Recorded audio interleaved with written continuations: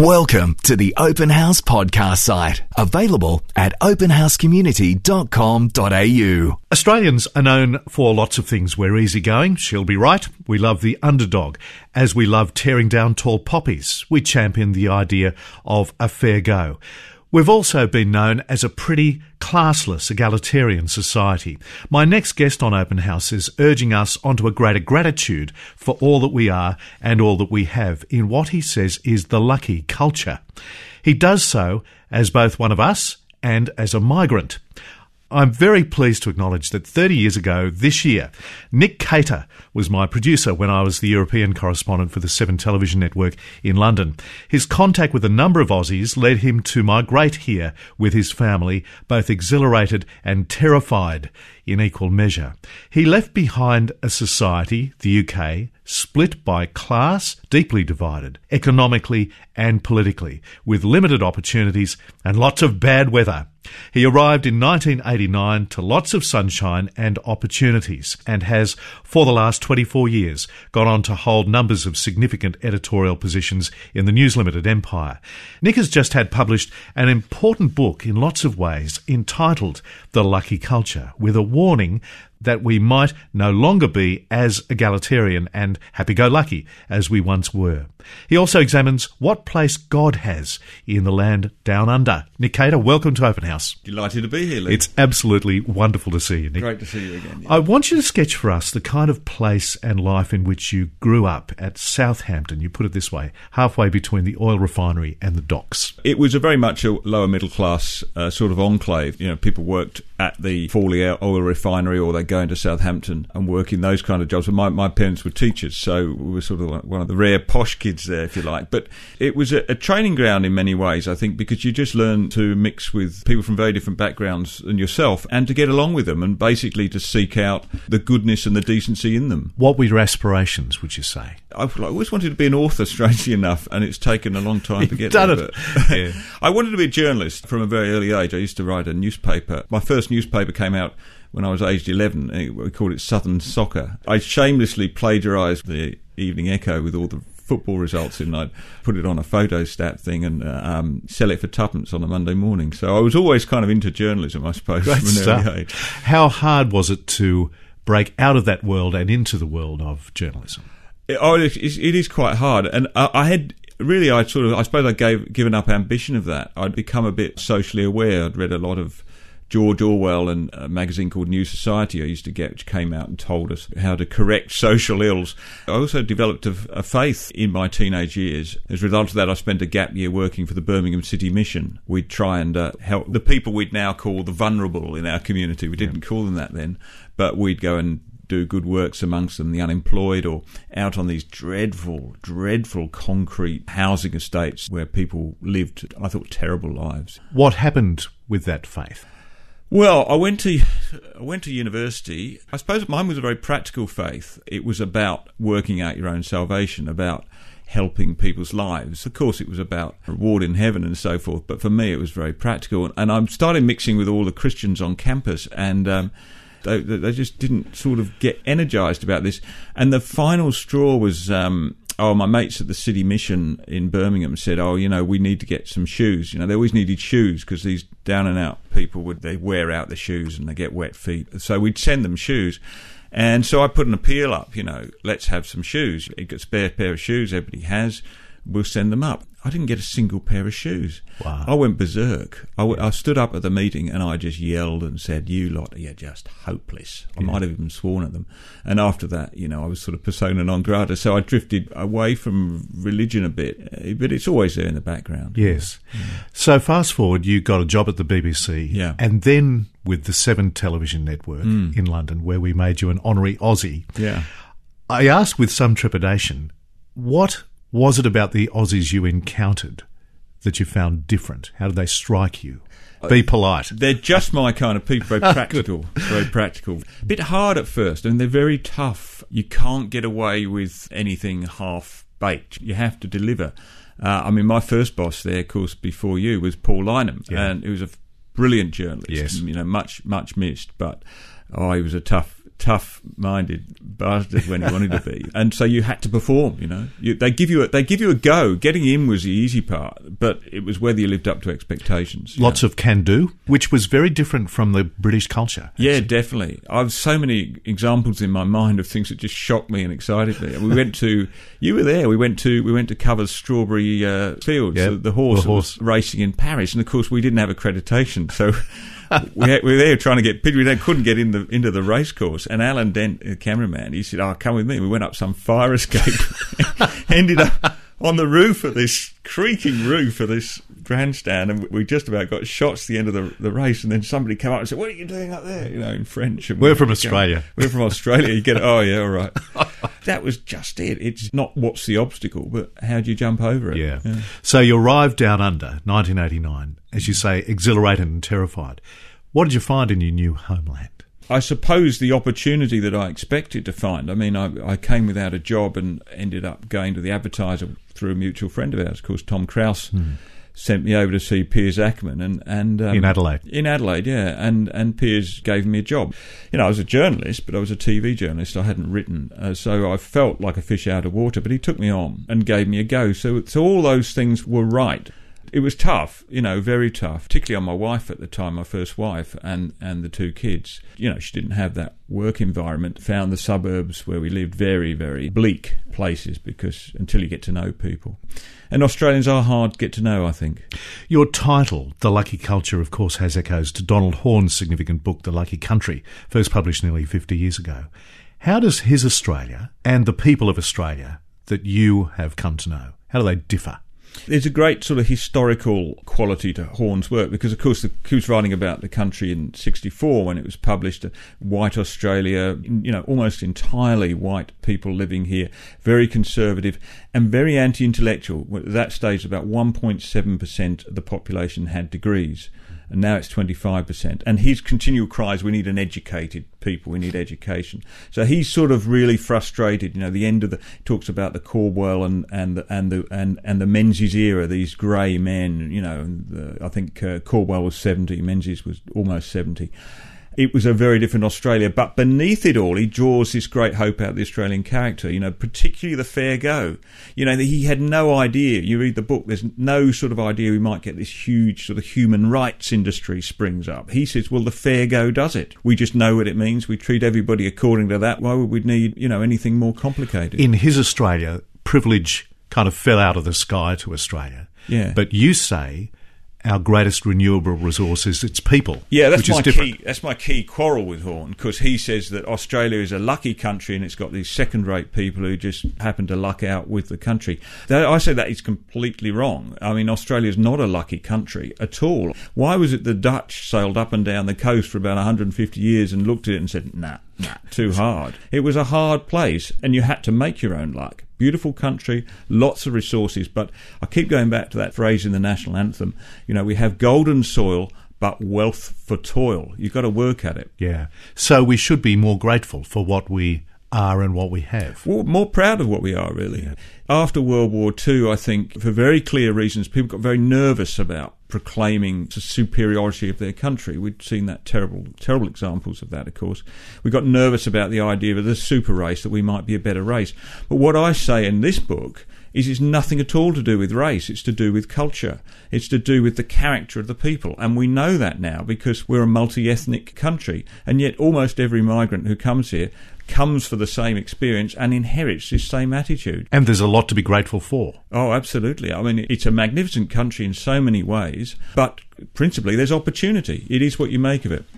You have also found, though, this rise of a class of people who are busy sneering at the average Australian about everything from their suburbs, their housing, to the way they speak. I think before we had this growth in higher education, nobody really felt superior to anybody else. I mean, you might feel better off, you might have a better job, you might live in a better suburb, but socially you didn't feel superior. This great habit we've got of riding in the front of the cab. The driver isn't our subordinate. And it was funny, only a few weeks ago, an American who was over here said to me, he said, "What is it about you guys? You thank the bus driver." And yes, we do. Why not? But we do that for this reason. It doesn't matter what you do. If you earn your living honestly, then you deserve respect. And that's what we always abided by. But now increasingly I'm nervous about this, particularly the people that have been to university who think that because they've been there, they somehow see the world more clearly or know things better, that they have superior manners to everybody else, and keep expecting everybody to play along, and if they don't, they get mocked. It's sad because you would have hoped for better from education.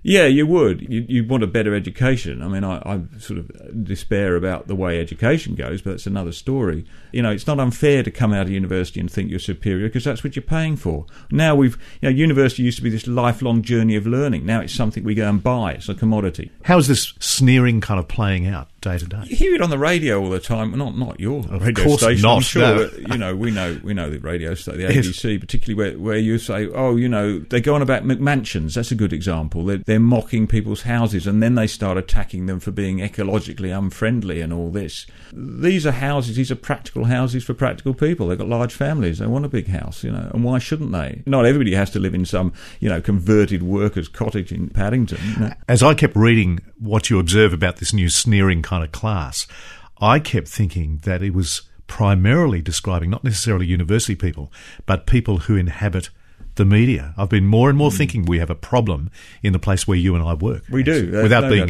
too incestuous about it. No, there's absolutely no doubt about that, because it's a profession. What sort of people go into that profession?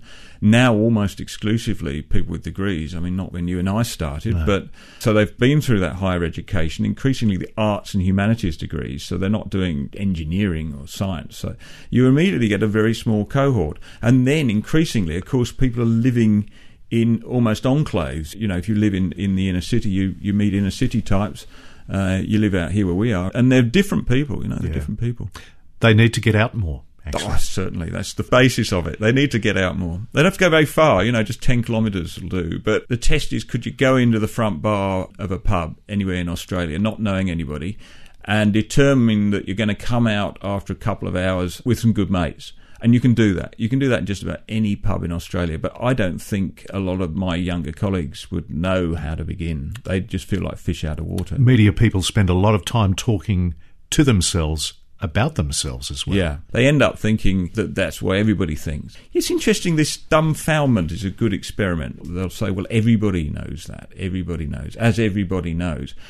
When everybody says that, then I start thinking, well, do they? Yeah, do they really? That's a good question. You know, because you think that, and probably the people you've been socialising think that, but we don't.